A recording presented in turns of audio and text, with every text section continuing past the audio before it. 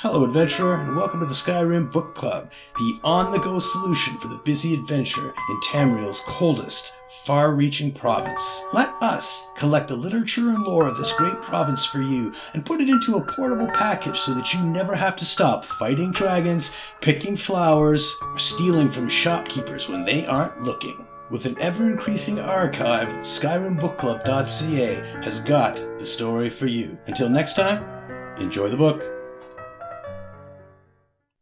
Realms of the Clockwork City, The Radius, by Provost Veril Arvel, excerpt from a series describing the regions of the Clockwork City.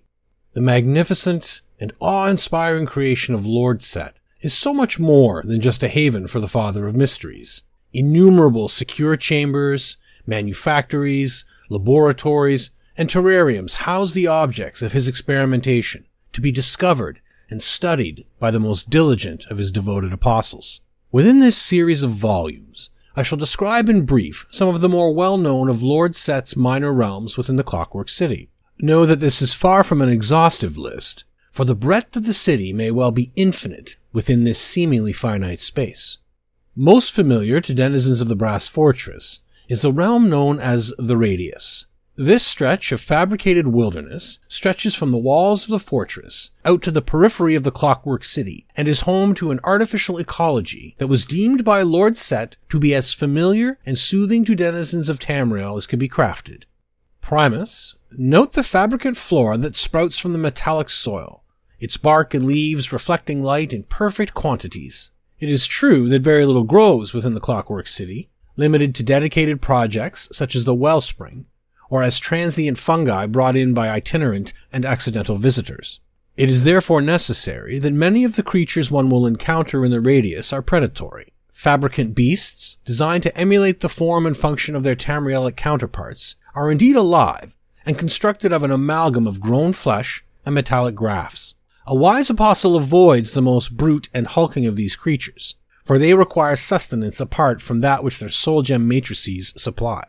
Secundus. Behold the accumulation of shimmering lubricants that pool within the lowlands and gullies of the Radius. This slurry is a mixture of machine grease, the humors and fluids of fabricant and apostle alike, and a myriad of substances churned out by the incalculable amount of factories beneath the surface. The lubricants flow and are collected in basins across the Radius, to be drawn into automated cleaning facilities and pumped back into the devices that distribute them to necessary environments. Most of the lubricants in the Radius collect in the Mire Mechanica, presumably Lord Set's approximation of Tamrielic swamps. Tertius.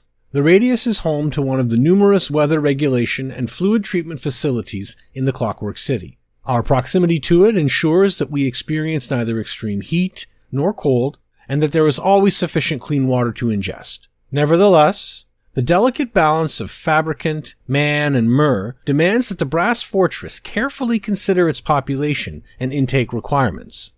Of course, the Radius is only one of many realms within the Clockwork City. In our next volume, we shall touch upon some of the more unusual experiments conducted by the Father of Mysteries, as well as conjecture into the reasons for their existence.